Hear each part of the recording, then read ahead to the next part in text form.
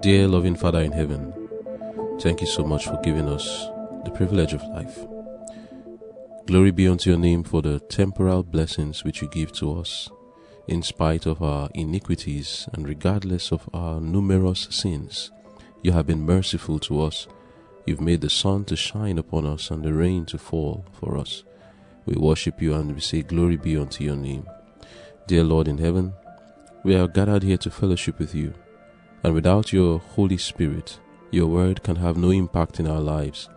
And without your Spirit, I cannot speak the right words for your children to be blessed. Grant all of us graciously of your Spirit, that we will be blessed by your word. In Jesus' name I've prayed. Amen.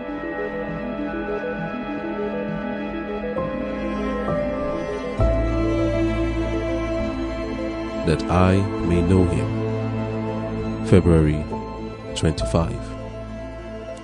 Under the great teacher. Therefore, if any man be in Christ, he is a new creature. Old things are passed away. Behold, all things are become new. 2 Corinthians chapter 5, verse 17. When true conversion takes place in the heart, it is made manifest in a transformation of character, for those who are converted become Christlike. Pride no longer lives in the heart. Sin seems abominable. The converted soul hates the thing that depraves his moral sensibilities. He hates that which crucified the Lord of life and glory. Those who are truly converted grow in the knowledge of the Lord and Saviour Jesus Christ. And as knowledge of Christ increases, they see more clearly where their own weakness lies. They realize the deep depravity of their natures. They understand the strength of sin and know the power of their old habits. They have a daily sense of their entire inability to do anything without the help of Jesus Christ. Therefore they say to him, I cast my helpless soul upon thee. In my hand no price I bring, simply to thy cross I cling.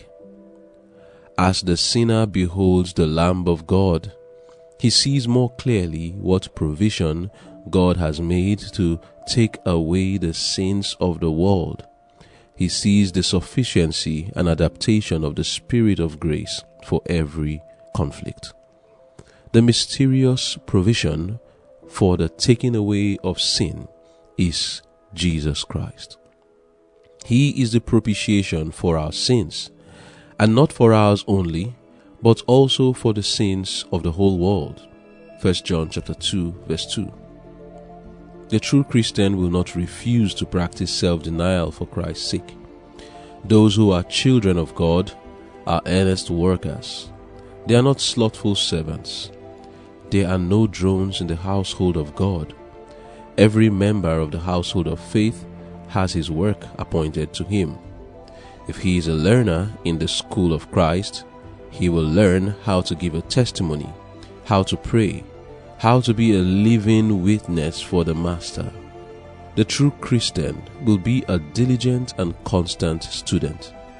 He will realize that he lacks wisdom, strength, and experience, and he will place his will and all his interests in the care of the great teacher.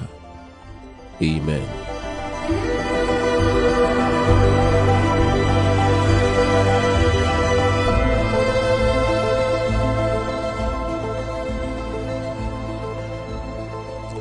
The title of our devotion for today is Under the Great Teacher. In the book of John chapter 1 verse 12, we are told, But as many as received him, that's Jesus, to them gave he power to become the sons of God, even to them that believe on his name.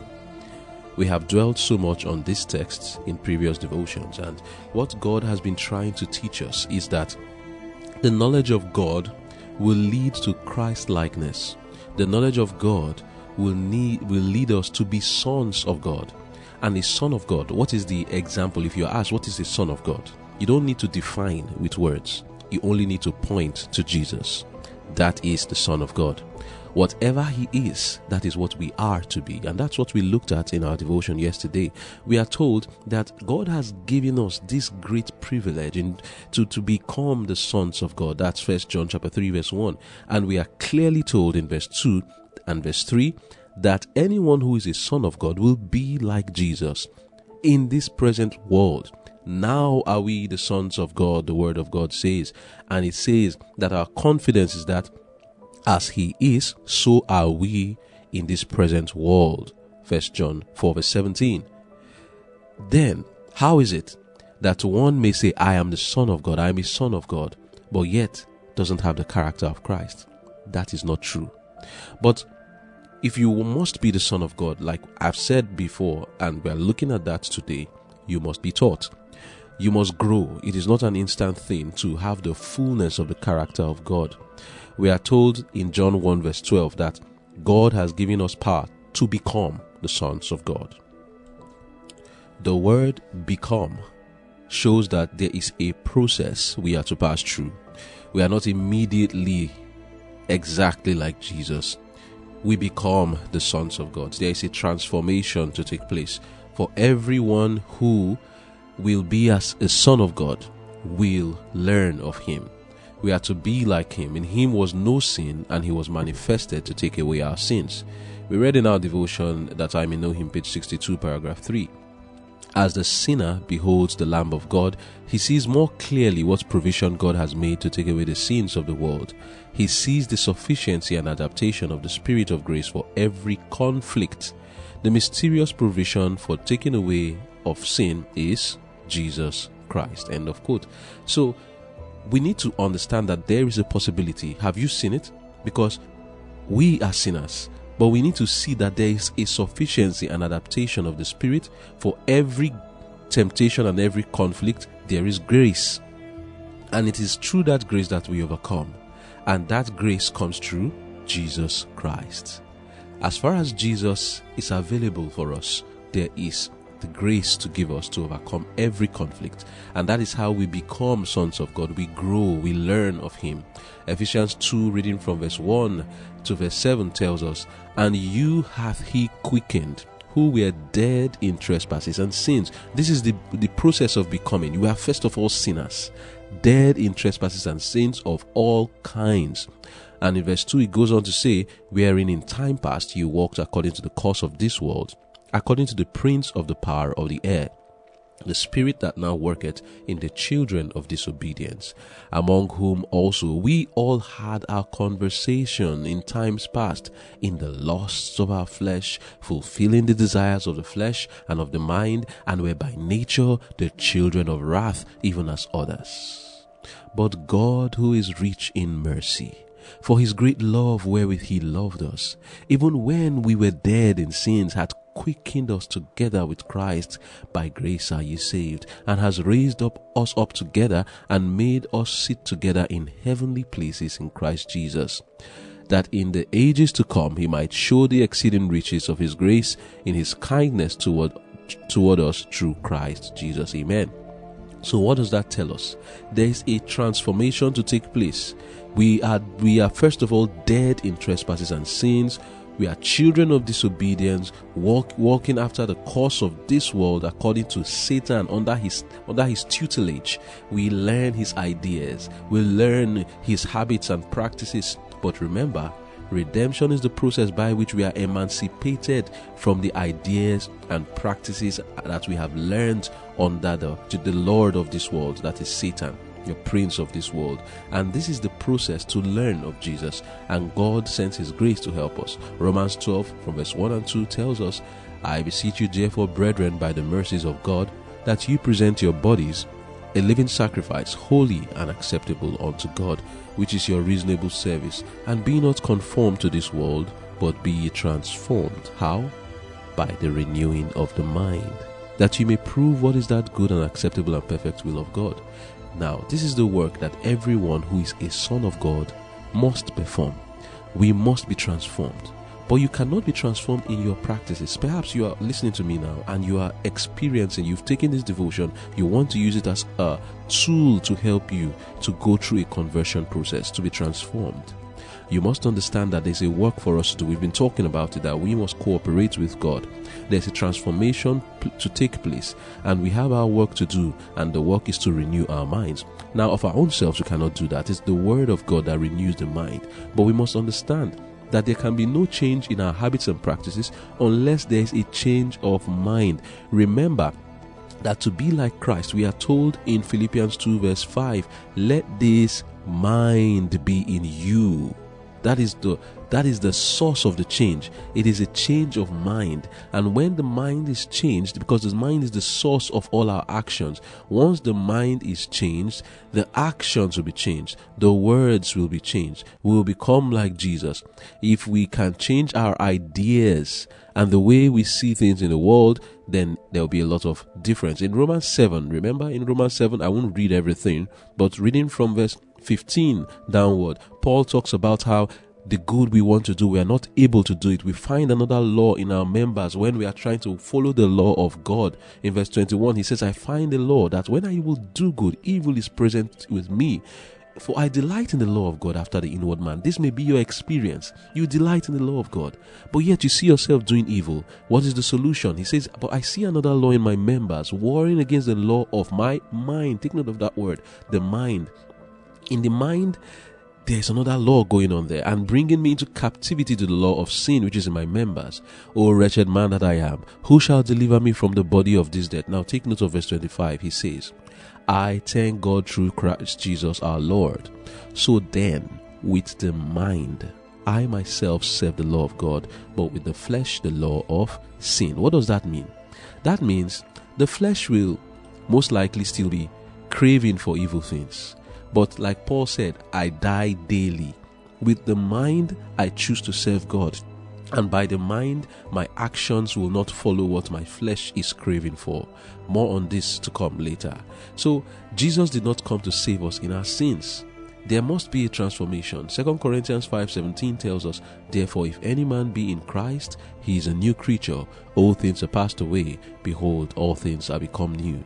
And all things are of God. That's verse 18 now, who reconciled us. So, Jesus did not come to save us in our sins. It is a sad error that many think that they will be saved in their sins. This is not the case. As children of God, we are to be under the great teacher, learning in the school of Christ, and unlearning the things learned in the school of Satan. We are not to retain our un-Christ-like characters and say we are sons of God. We can never inherit the kingdom of God in the state of our sins. The Bible says in 1 Corinthians 6 verse 9 to 11, know ye not that the unrighteous shall not inherit the kingdom of God? Be not deceived, neither fornicators, nor idolaters, nor adulterers, nor effeminate, nor abusers of themselves with mankind, nor thieves, nor covetous, nor drunkards, nor revilers, nor extortioners shall inherit the kingdom of God. You cannot say, I'm a son of God, and yet we are still committing sins like this, effeminate, engaged in filthy conversations and practices, telling lies, deceiving, stealing, all these things, worshipping other gods in subtle ways. We must get intelligent. Now, I like 1 Corinthians 6 verse 11. The next verse says, and such were some of you, but you are washed, but you are sanctified, but you are justified in the name of the Lord Jesus and by the Spirit of our God. Amen. This is how we ought to be. Those who were effeminate were sanctified. Those who were abusers of themselves with mankind were justified in the name of Jesus. In the days of Paul, it is no new thing. People were already effeminate, that is, practicing the LGBTQ lifestyle. Some were even as far as being abusers of themselves with mankind. Some were even practicing bestiality. But these people were transformed. Brothers and sisters, understand what is going on here. The Lord has power. As many as believed on him, to him he gave what? power. There is no sin so deep and so great that God cannot remove. There is no stain of sin so deep and so bad that the Lord does not have the power to eradicate from our lives. Amen. There is hope. This is why it is such a great privilege to be called a son of God. God is inclusive and not exclusive. All are invited to learn under him the character of Christ. Paul was writing to the saints, and as you can see, among them were people of characters which we will consider to be gross and filthy, but as they learned under Jesus, they were able to get the victory. This is the experience we are to have. In Ministry of Healing, page 453, paragraph 4 and page down to page 454, it says, there is a science of Christianity to be mastered, a science that's much deeper, broader, higher than any human science, as the heavens are higher than the earth. The mind is to be disciplined. Take note, the mind once again. This is the learning under the great teacher. We learn that our mind is to be disciplined, educated, trained. For we are to do service for God in ways that are not in harmony with inborn inclination. Hereditary and cultivated tendencies to evil must be overcome. Often, the education of and training of a lifetime must be discarded, that one may become a learner in the school of Christ. Our hearts must be educated to become steadfast in God.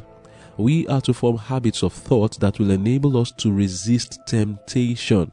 We must learn to look upward. The principles of the Word of God, principles that are as high as heaven and that compass eternity, we are to understand in their bearing upon our daily life. Every act, every word, every thought is to be in accord with these principles. All must be brought into harmony with and subject to Christ. The precious graces of the Holy Spirit are not developed in a moment. Courage, fortitude, meekness, faith, unwavering trust in God's power to save are acquired by the experience of years. By a life of holy endeavor and firm adherence to the right, the children of God are to seal their destiny. Amen. End of quote. So in this quote I just read now is contained the summary of what we are to experience when we are learning under the great teacher. We are to realize that the education we received in the past needs to most times be discarded. As you study the Word of God, do not hesitate to accept that there are some things you have learned in your past from the world, from the schools, that is not in harmony with the Word of God. Discard it. Don't take pride in your education. If not, you want to retain many things you got from there. Some of us are first-class students from the schools of the world.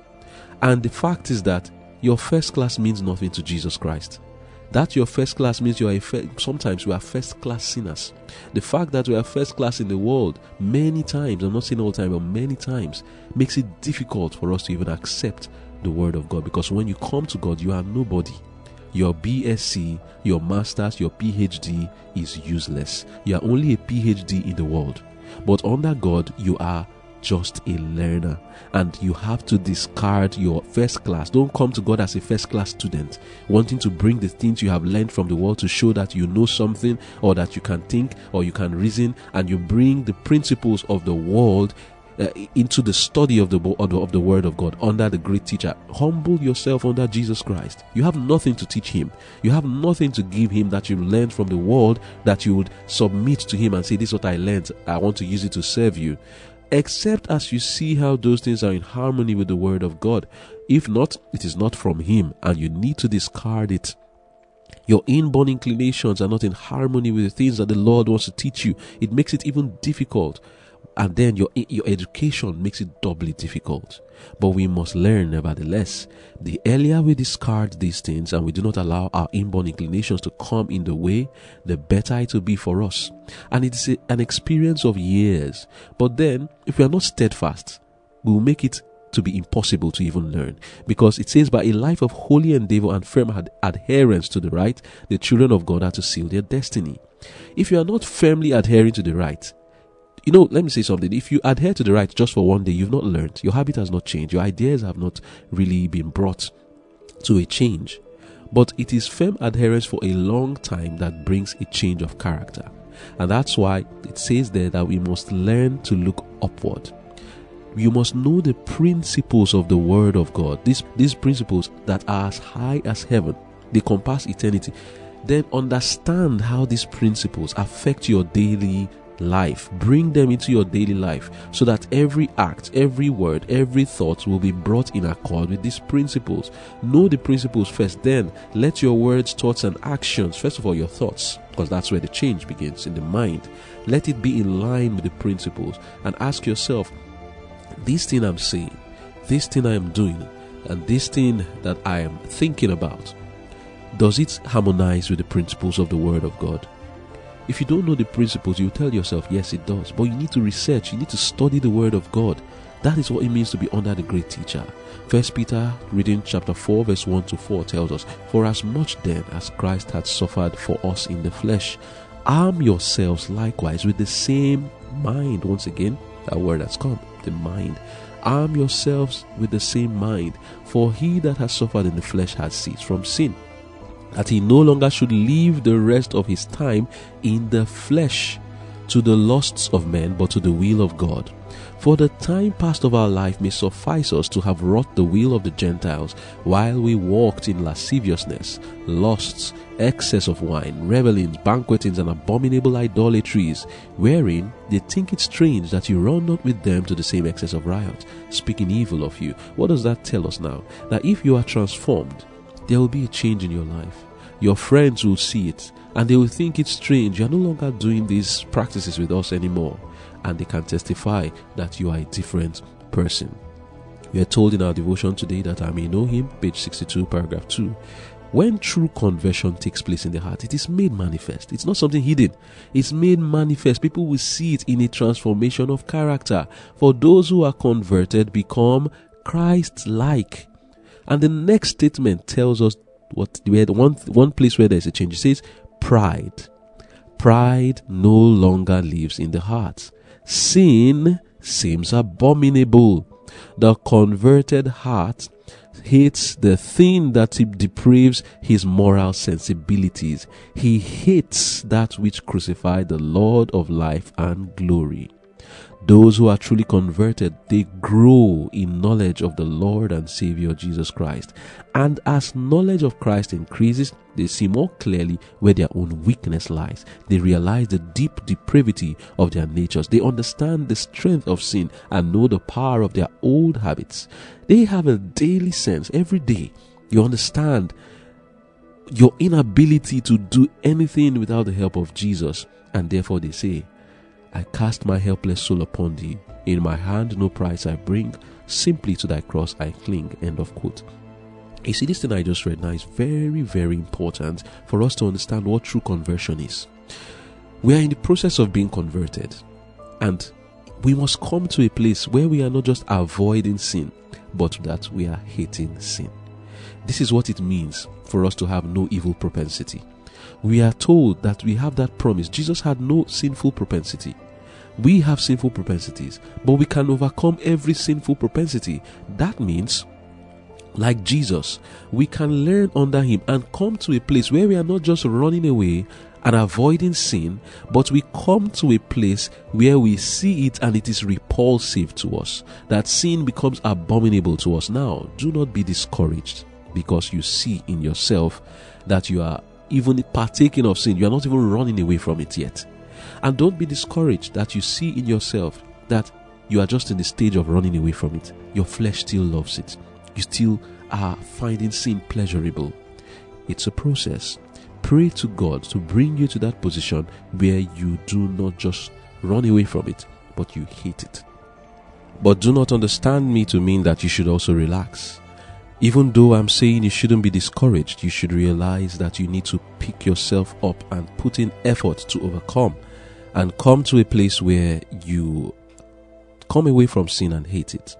Ephesians 4, reading from verse 17, delineates what the converted life should experience. Some of the things that we should put away from our lives and what we should bring in to our lives. It says, this I say therefore and testify in the Lord, that you henceforth walk not as other Gentiles walk, in the vanity of their mind, having the understanding darkened, being alienated from the life of God through the ignorance that is in them, because of the blindness of their heart, who being past feeling, have given themselves over to lasciviousness, to work all uncleanness with greediness. But you have not so learned Christ. If you are under the great teacher, you will not be doing this. Going on, verse 21, it says, if so be that you have heard him and have been taught by him, as the truth is in Jesus, that you put off concerning the former conversation the old man, which is corrupt according to the deceitful lusts. So what are we to put away? The old man that is corrupt. Greed, pride, envy, hatred, jealousy, malignity, evil speaking and suspicion, lustful practices like we've mentioned before, effeminism, haters of God, abusers of yourself with mankind, and all kinds of sexual sins, lying, and all of that. Put all these things away, he says. And verse 24, it says, and 23, and be renewed in the spirit of your mind. That's where the transformation takes place, in the mind. Going on, it says, wherefore, and that you put on the new man, which after God is created in righteousness and true holiness. Wherefore, putting away lying, speak every man the truth with his neighbor, for we are members one of another. Be ye angry and sin not. Let not the sun go down upon your wrath. Neither give place to the devil. Let him that stole steal no more, but rather let him labor, working with his hands the thing which is good, that he may have to give to him that needeth. Let no corrupt communication proceed out of your mouth. Those words that you swear using the name of God in vain. So many Christians, so-called Christians, they use the name of their Lord in vain, and they teach others to do the same. They are very careless in things like this. And it says here, let no corrupt communication proceed out of your mouth. Trifling conversations, jesting and joking. We'll get to that. But that which is good to the use of edifying, that it may minister grace unto the hearers. And grieve not the Holy Spirit of God, whereby you are sealed unto the day of redemption. Let all bitterness and wrath and anger and clamor and evil speaking be put away from you with all malice. And be ye kind one to another, tender-hearted, forgiving one another, even as God for Christ's sake hath forgiven you. And down to chapter 5 from verse 1, it says, be ye therefore followers of God, and dear children, and walk in love, as Christ also hath loved us, and hath given himself for us an offering and sacrifice to God for a sweet-smelling savour. But fornication, this is what the converted life should be like. He says, but fornication and all uncleanness. By the way, the word uncleanness refers to how you even eat. The word of God teaches us that there are certain things, certain practices that are unclean. It doesn't have to do with sexual things. What you put into your mouth, how you take care of your body, how you clean yourself. The word uncleanness is simple. There is no breaking down of the thing. Uncleanness means unclean when you are not clean. And go and check the book of Leviticus. You will see so many things the word of God said that when you do them, you are unclean. And that is what uncleanness is about. It says fornication and all uncleanness or covetousness, let it not be once named among you, as becometh saints. As we are becoming children of God, there are some things that he says that these ones, let it not even come once in your life. And perhaps you look at yourself and say, oh, I have been involved in these things already. Sons of God who have been involved in this, the Lord is merciful and is giving you another opportunity. Let it not be once named among you, he says. And then going on, verse 4 now, neither filthiness.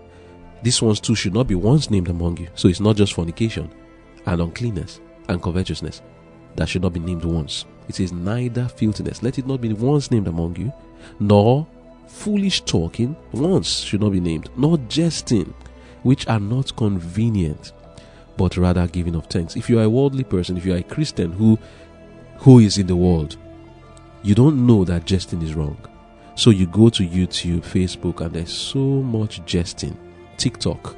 Most things that people do are living jests, pranks, and you watch these things. The word of God urges us today, please, let it not be once named among you. Put away these things. as becometh saints. If you are becoming children of God, if you have power to become sons of God, your pleasure will not come from these things. Life will not be boring to you without jesting, joking, and pranks. You would find pleasure in the study of the Word of God. He says, rather giving of thanks.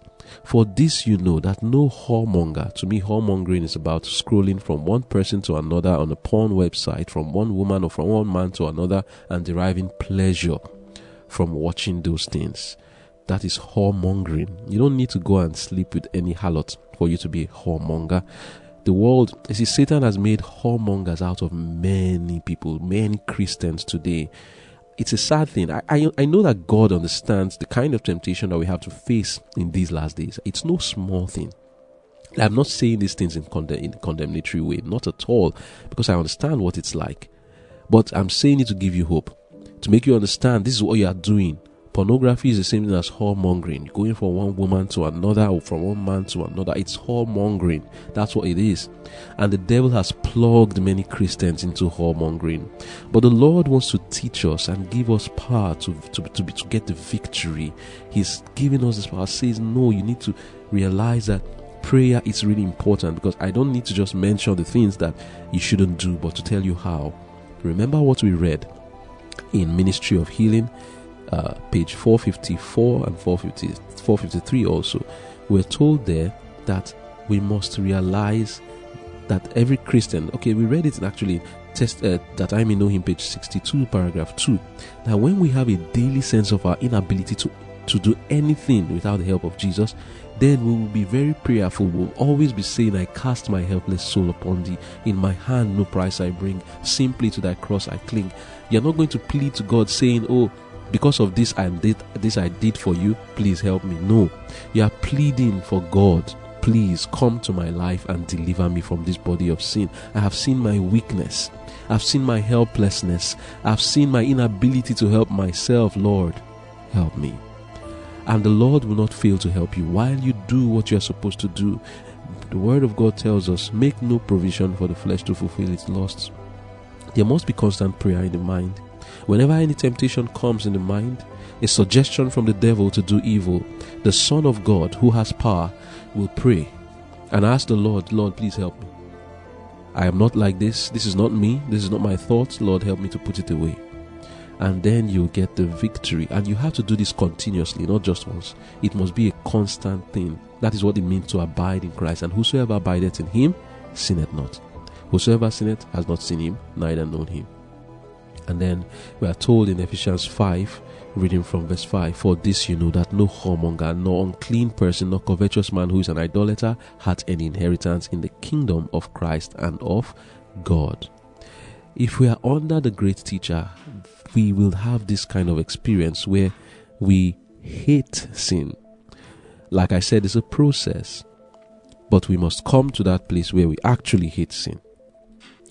Reading now from Testimonies, volume 1, page 158, paragraph 1 and downward, it says, I saw that unless there is an entire change in the young and also in the old, a thorough conversion, they may despair of heaven. From what has been shown me, they are not more than half of the young who profess religion and the truth, who have been truly converted. If they had been converted, they would bear fruit to the glory of God. Many are leaning upon a supposed hope without a true foundation. The fountain is not cleansed. Therefore, the streams proceeding from that fountain are not pure. Cleanse the fountain and the streams will be pure. If the heart is right, your words, your dress, your acts will all be right.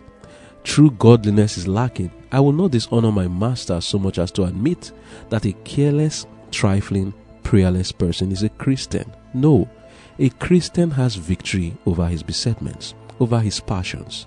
There is a remedy for the sin-sick soul. The remedy is in Jesus, precious Saviour. His grace is sufficient for the weakest, and the strongest must also have his grace or perish. And then we are told, that's the grace now. I saw how this grace could be obtained. In case you are wondering, how do I get the victory?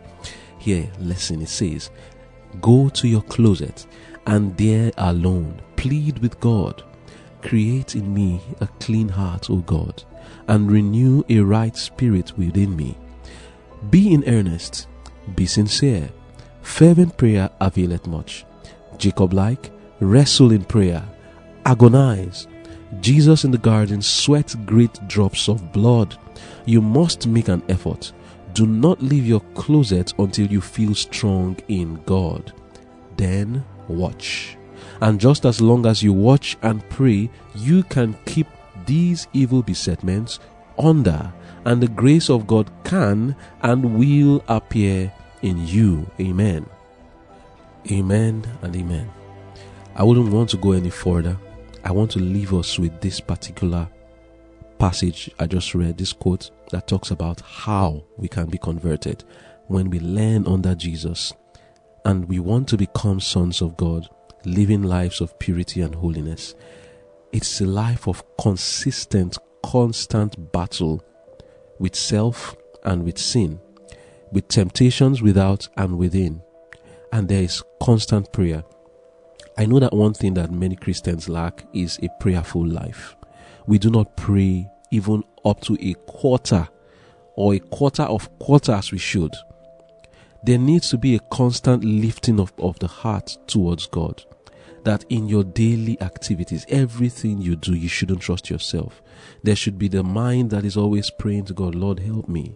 When you are in conversations with people, pray to the Lord, Lord, help me that this conversation does not go to the wrong direction. When you are engaging in your daily duties, there should be a lifting up of the heart towards God. And suddenly temptation comes in your mind.